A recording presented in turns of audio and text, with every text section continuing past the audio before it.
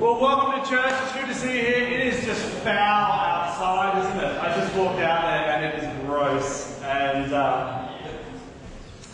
with that and school holidays and sickness, I thought we'd just bring it in tight. Bring it in tight tonight. So good to have you here. Em's back from Fiji. Welcome back, Em. We all just living vicariously through her and Taz's photos. That just looked like an amazing trip. If I haven't met you, my name is Tim. I'm the pastor here with my wife Victoria. She's in Tasmania. She went down there for part of her 40th birthday celebrations. So she's down there with an old friend of hers. And I'm in charge of the kids. What could possibly go wrong? We had all-age worship this morning. And I was holding my daughter. And I was like, I could smell something. And I realised I hadn't given her a shower since Thursday. So, anyhow, she had a bath when we got home. So my kids are clean now. And I am the father of the year. Alright, we had a great time at our welcome dinner on Monday night. We had 20 new people, which was awesome. One thing I love about our church is, we had someone from Italy, someone from France, someone from Switzerland, someone from Brazil, someone from Fairlight. I mean, we are an international church. So that was great. And that's cool that Winterfest is coming up. If you want to help out, just come along and it'll be a really good vibe on the night. Alright, we're doing a series on the Holy Spirit. And I thought Kirali was fantastic last week. You may not know this, we have a value statement for the church. We have 4 values that we kind of say drive us as a church community. And obviously you guys all know those 4 values off by heart. No, that's cool. There won't be a quiz. But they're cool values. They're the kind of values that we want to see expressed in all the ministries and life of the church. The first value is just that we value the gospel of good news. So we want to be good news people. We want, we've got the most amazing message to share with the world. And so everything we do wants to be an expression of the good news of Jesus' Lordship. Secondly, the second value is we value relationship with the Father. And that's all about our identity and being secure and being adopted as a child of God. Our third value is about kingdom community, and that's about hospitality and welcome and making sure we're a generous people, that we exist to serve others. But then our fourth value, and Gussie, I think there's a slide that has it, is it says we value spirit-filled community. Spirit-filled community. And in the longer version it says this: we desire to be known as the people of God's presence, continuing the works of Jesus. It's the Spirit of God who assures us of our adoption, who transforms our character, empowers us with gifts to serve. And so we seek God's presence in our meetings and in our mission. That's a good value. Oh man. There's an old joke about Sydney that the Father, the Son and the Holy Spirit return to heaven from earth. And God the Father says, I've been to London. And I says, Jesus, I've been there. It's a great city, isn't it? What an amazing place. Then the Holy Spirit says, I've just been to Cape Town. And says God the Father and Jesus, we've been there. It's an amazing place, beautiful people. And then the Holy Spirit says, Jesus just says, I've just been to Sydney. And the Holy Spirit looks at Jesus and says, I've never been there. Of course, that's not true these days. There are lots of amazing churches full of the Holy Spirit. Sometimes the church has these kind of unhelpful dichotomies.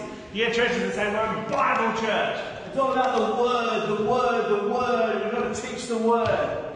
And then you get social justice churches, and they're all about justice and fairness and compassion. And then you get charismatic, Holy Ghost explosion churches. And they're all about power, power, power. I remember when I was in Kenya, there was a church. I never went there, but it was a famous church in Nairobi. And it was called the Maximum Miracle Center. But the word on the street was that the miracles were a bit thinner these days. But it never made sense to me. Why not just go for it all? Why not be a church that teaches the word of God, that is out there committed to social justice and acts of mercy, and is just full of the Holy Spirit? John Wimber, who was a charismatic church leader in the 90s, he used to say, all word we dry up, all spirit we blow up, but word and spirit and we grow up. Isn't that good? And that's what we need in the church. And then let's add a bit of justice and compassion as well. And of course that's Jesus. That's the Apostle Paul. That's the Apostle Peter. I mean, this is the life of the first Christians. This is the life of our Saviour. Think about Jesus. He is the greatest ethical teacher that ever existed. We just did 15 weeks in the Sermon on the Mount, and we get blown away by the power of his word. Jesus was an agitator for social justice, incredible mercy on the poor, modelling compassion to his followers. And then, of course, Jesus was full of the power and the presence of the Holy Spirit. And that's what allowed him to heal the sick and to cast out evil. And I want to be like that. I want to have all of that. I want that Jesus that is about the truth, that is about compassion, and that is about the power of God. I think that's why I was drawn in the UK when I lived there in my 20s to this amazing church I ended up at. It was called St Paul's Hammersmith, just a church like ours. It had been planted by Holy Trinity Brompton, the church that started the Alpha Course, and they planted it about a year ago, and I just turned up. I just spent a year living in South Africa and Kenya, and I just wandered into this church. And in a service, they started talking about all the projects that they were doing in their local community. All these acts of mercy and compassion and educating people who needed a chance and so on. And then the minister got up and he preached from the Word of God faithfully. And then at the end there was just this beautiful worship and prayer ministry and people being touched by the presence of God. And I remember just thinking, wacko, this is it. This is what I've been looking for my whole life. Now we're away. And hopefully you see some of those values at work in this alive local church. So what kind of a church is Jesus wanting to build? Well, I want to suggest this afternoon or this evening that he wants to build a church full of his presence, full of his Holy Spirit. And why? Because the fruit is the fruit that the Holy Spirit brings in our lives and in our church. Right? We're not just experience chasers. We're not just going after these things to go, wow, that was cool the way God turned up and now just get on with your life, however it was before the meeting. But we want to be transformed by what happens as God touches us. I remember listening to an interview with Nicky Gumbel, the Alpha Course guy, and there was a particular wave that went through the church in the late 90s, and he talked about this meeting where Ellie Mumford, who was the head of the Vineyard churches in the UK, and also the mum of the Mumford and Sons guys. Now you know why their music sounds so Christian. She just returned from this church in Toronto, and she caught the Spirit in one sense. She'd caught what was going on over there. She returned to this meeting, she gathered ministers, and it just kicked off. It just kicked off. People were falling down under the weight and the glory of God, and speaking in tongues, and some were laughing, and some were crying. My friend Ash, he's still a good friend of mine to this day, he's now in LA. He used to do cocaine with Michael Hutchins from INXS, and then he got radically converted, and he was there that morning, and he just walked past the room, and he fell over under the presence of God. And it was a sovereign thing that was going on at that particular time, but something absolutely amazing. And Sandy Miller was the main minister there at the time, and his secretary called. He was having a meeting with the bishop, and his secretary from under her desk, where she was hiding, called the bishop's office and said, "You've got to come back." And he was like, "This had better be for a good reason. I'm meeting with the bishop." Of course, he came back and saw what was going on, and that move of God was amazing for that church and that movement. And why do I tell that story? Because what's the fruit of that? What has happened as a result of that outpouring, that sovereign move of God that happened in that Anglican church in the middle of London near Harrods department store. Well, it birthed Alpha, which 40 million people around the world have done today. It birthed the marriage course and the pre-marriage course that has restored and helped so many relationships. They have extensively church planted throughout London, turning the declining church attendance in a city like London way back into the positive in the last 2 decades. Worship Central, training ministers, it goes on. And that's what's important with any move of the Holy Spirit. Not that we just enjoy an experience of God, but that it produces ongoing faithfulness and fruitfulness in our lives and through our churches. Amen? So that's what the Holy Spirit wants to do. Well, of course, if you know your Bibles, you'll know that God's presence, His Holy Spirit, is all through the Scriptures. We did a bit of that story 2 weeks ago. Let me encourage you to go back to Kirali's message, listen to that. Go back 2 weeks, make sure you listen to the opening message. But in the Old Testament, you see the Spirit of God fill people kind of not all the time, but just at certain times for certain tasks, for certain seasons, right? Think of Daniel with King Nebuchadnezzar. I mean, how does he interpret those dreams? Well, he does it because it's a supernatural thing. He's filled with the Holy Spirit that enables him to interpret the king's dreams. But then you get these promises that the presence of God at the turning of the ages, when the Messiah comes, is going to be more full, more available, more empowering, and the presence is going to be there for all of God's people. Kirali spoke about that last week, the promise in the prophet Ezekiel, that God will give us a new heart and a new spirit, that He will pour His Spirit out on all His people. What do you remember from last year? We did that series in Isaiah that, again, went forever. It was a good series. Chapter 44, verse 3, and there's the verse up there. God promises, "For I will pour on the thirsty land and streams on the dry ground. I will pour out my Spirit on your offspring and my blessing on your descendants." That's the promise. That's the promise. And we've experienced that in Australia the last 2 years, right? What's been parched and dry and desert. And all of a sudden these rains have come. And all of a sudden these inland rivers and lakes appear. And where did the fish come from? I don't even know where the fish come from. It used to be a desert. But all of a sudden it's teeming with fish and birds and plants and wildlife. And what just looks so arid and dead and dry and gone, all of a sudden bursts back to life. And that's the promise of God. That God will pour on the thirsty land, streams on dry ground. He will pour out His Spirit on your offspring, a blessing on your descendants. And so when we're dry, where we're agitated, where we're maybe grumpy all the time, where we're maybe in strained relationships with people, where our lives feel dry and parched, and all of a sudden the Spirit of God just comes, and it's like water on a dry land, and life just re-emerges within us. Relationships get restored, the fruit of it's produced. Okay? Are you with me? And so the promise is that God will pour out His Spirit, a blessing on your descendants. That's us. Who's this Holy Spirit?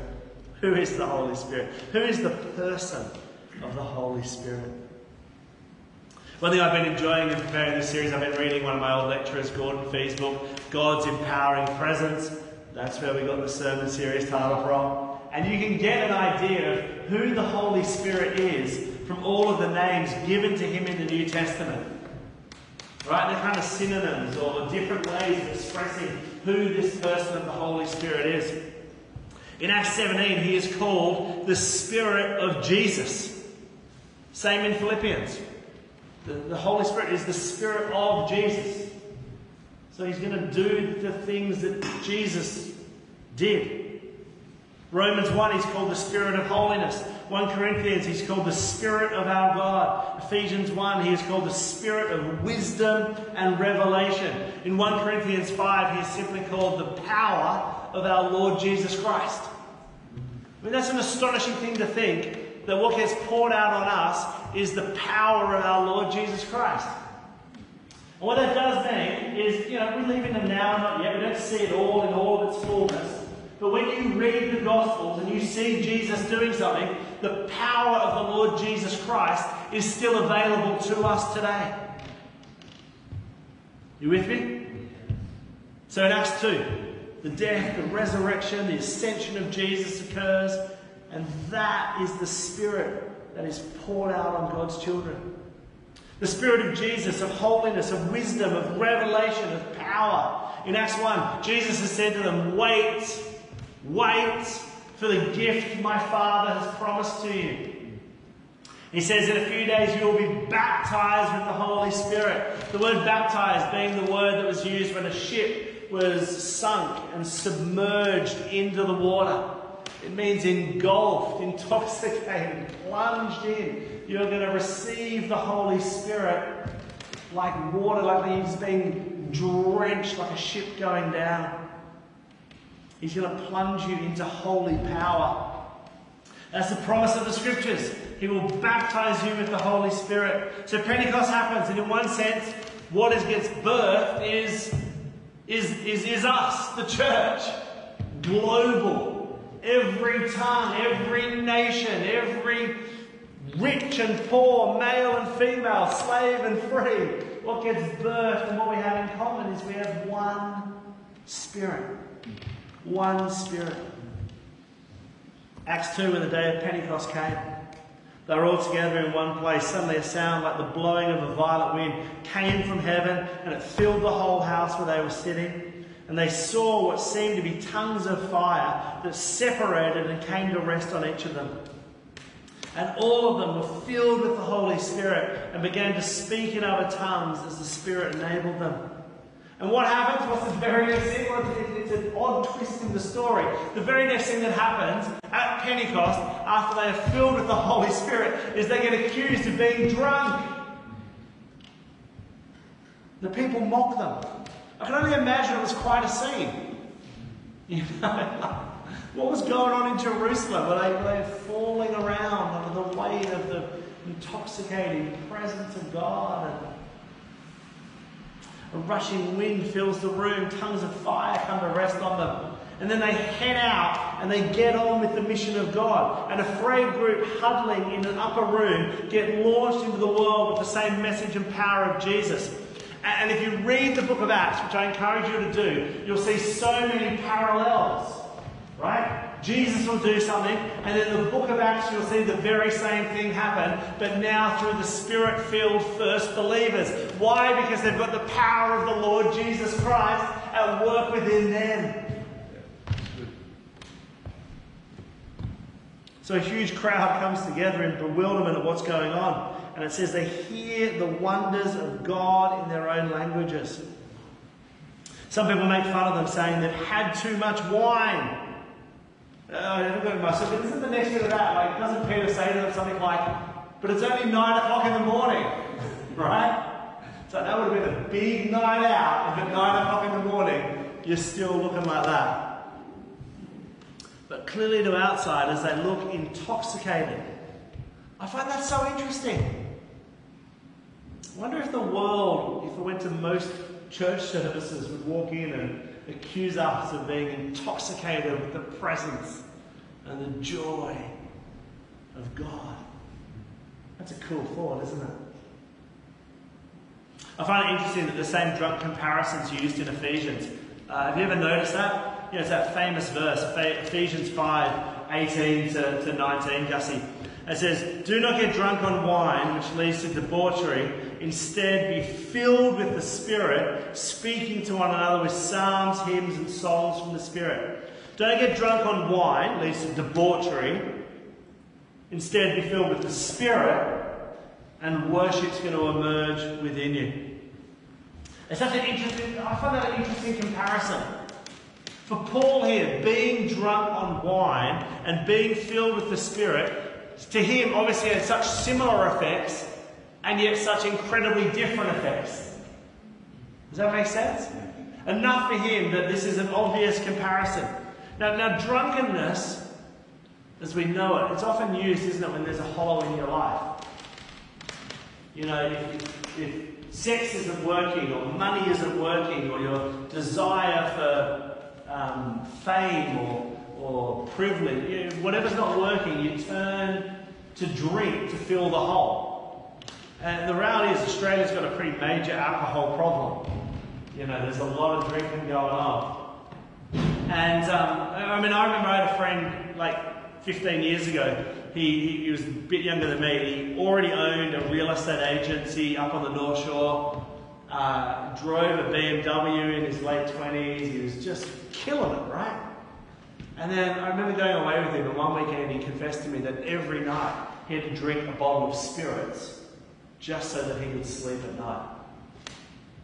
Right? Escapism, drinking because you can't handle the pressure or the monotony of life, wanting to escape into a different world. Now, of course, in the scriptures, alcohol is not forbidden. Jesus' first miracle is what? Turning water into wine. He says in 1 Timothy, you got a little bit of a stomach problem, have some wine. One of the signs in the Old Testament of the dawning of the Messianic age is an abundance of good wine. Okay? So we're not teetotalers here at Manly Life. Some people choose that, and I honour that and I respect that, but that's not a forbidden thing. But what is warned against repeatedly is drunkenness. So we get this comparison. Don't get drunk on wine, but get filled with the Spirit of God. I find that so interesting. And the tense of the word, be filled, is present, ongoing, continuous.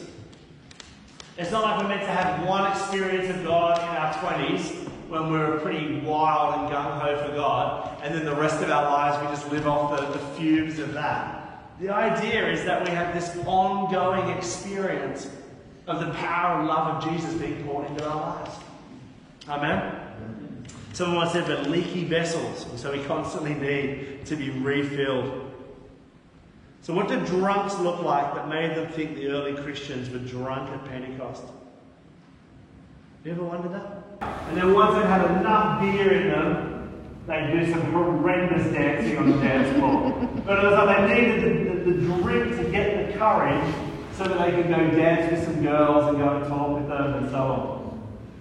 When you get filled with the Holy Spirit, you are going to get a different kind of courage and a different kind of boldness. Amen? Think about Peter. He goes from hiding in an upper room in Acts to preaching in the open air to healing someone because he's all of a sudden filled with the presence and power of God.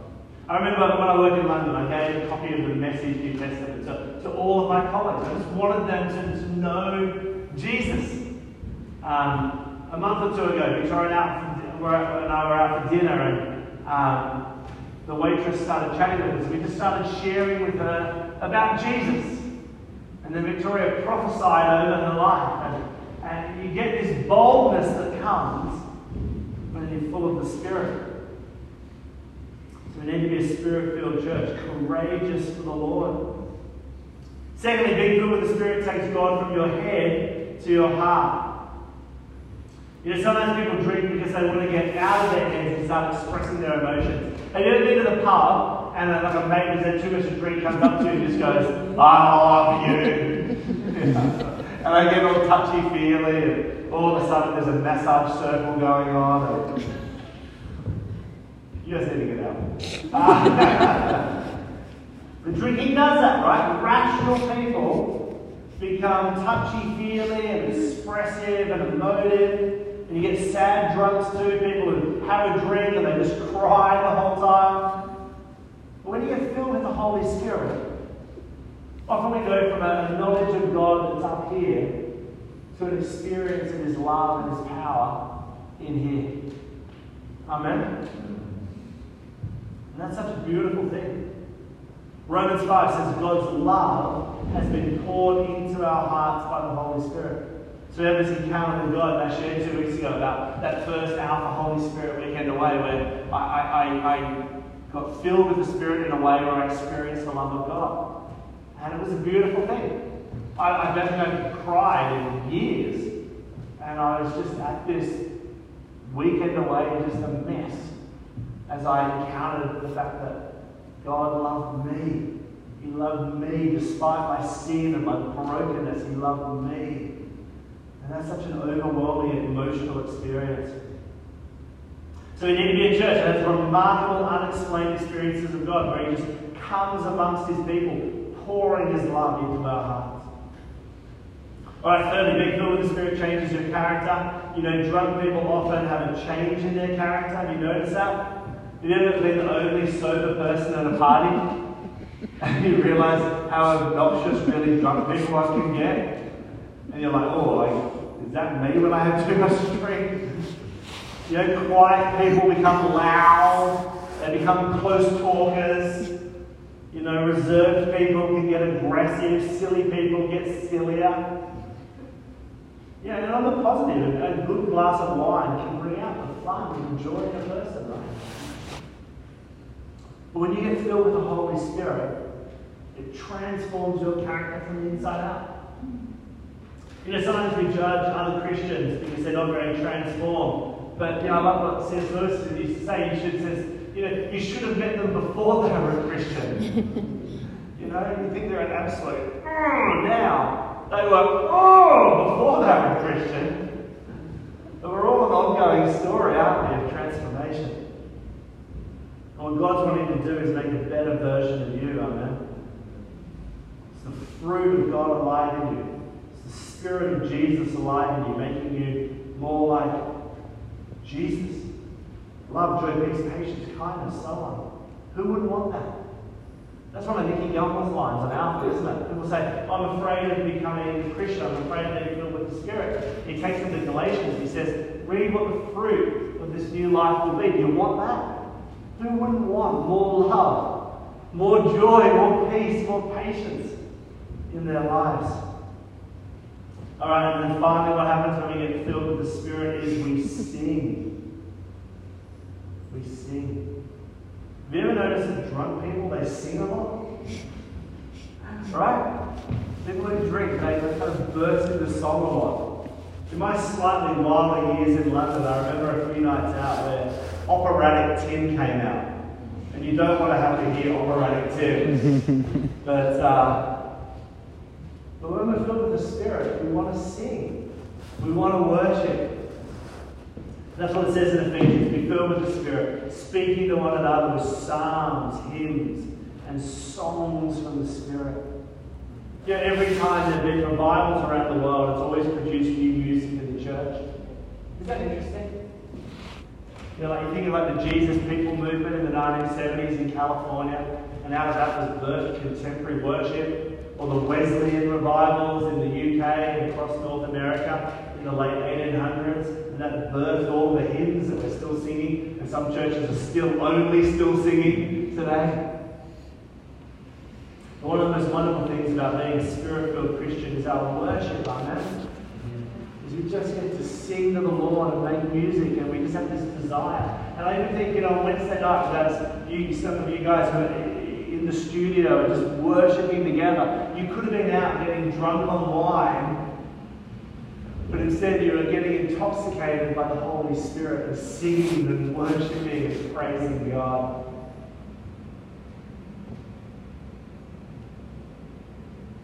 Amen. Amen. Let's stand.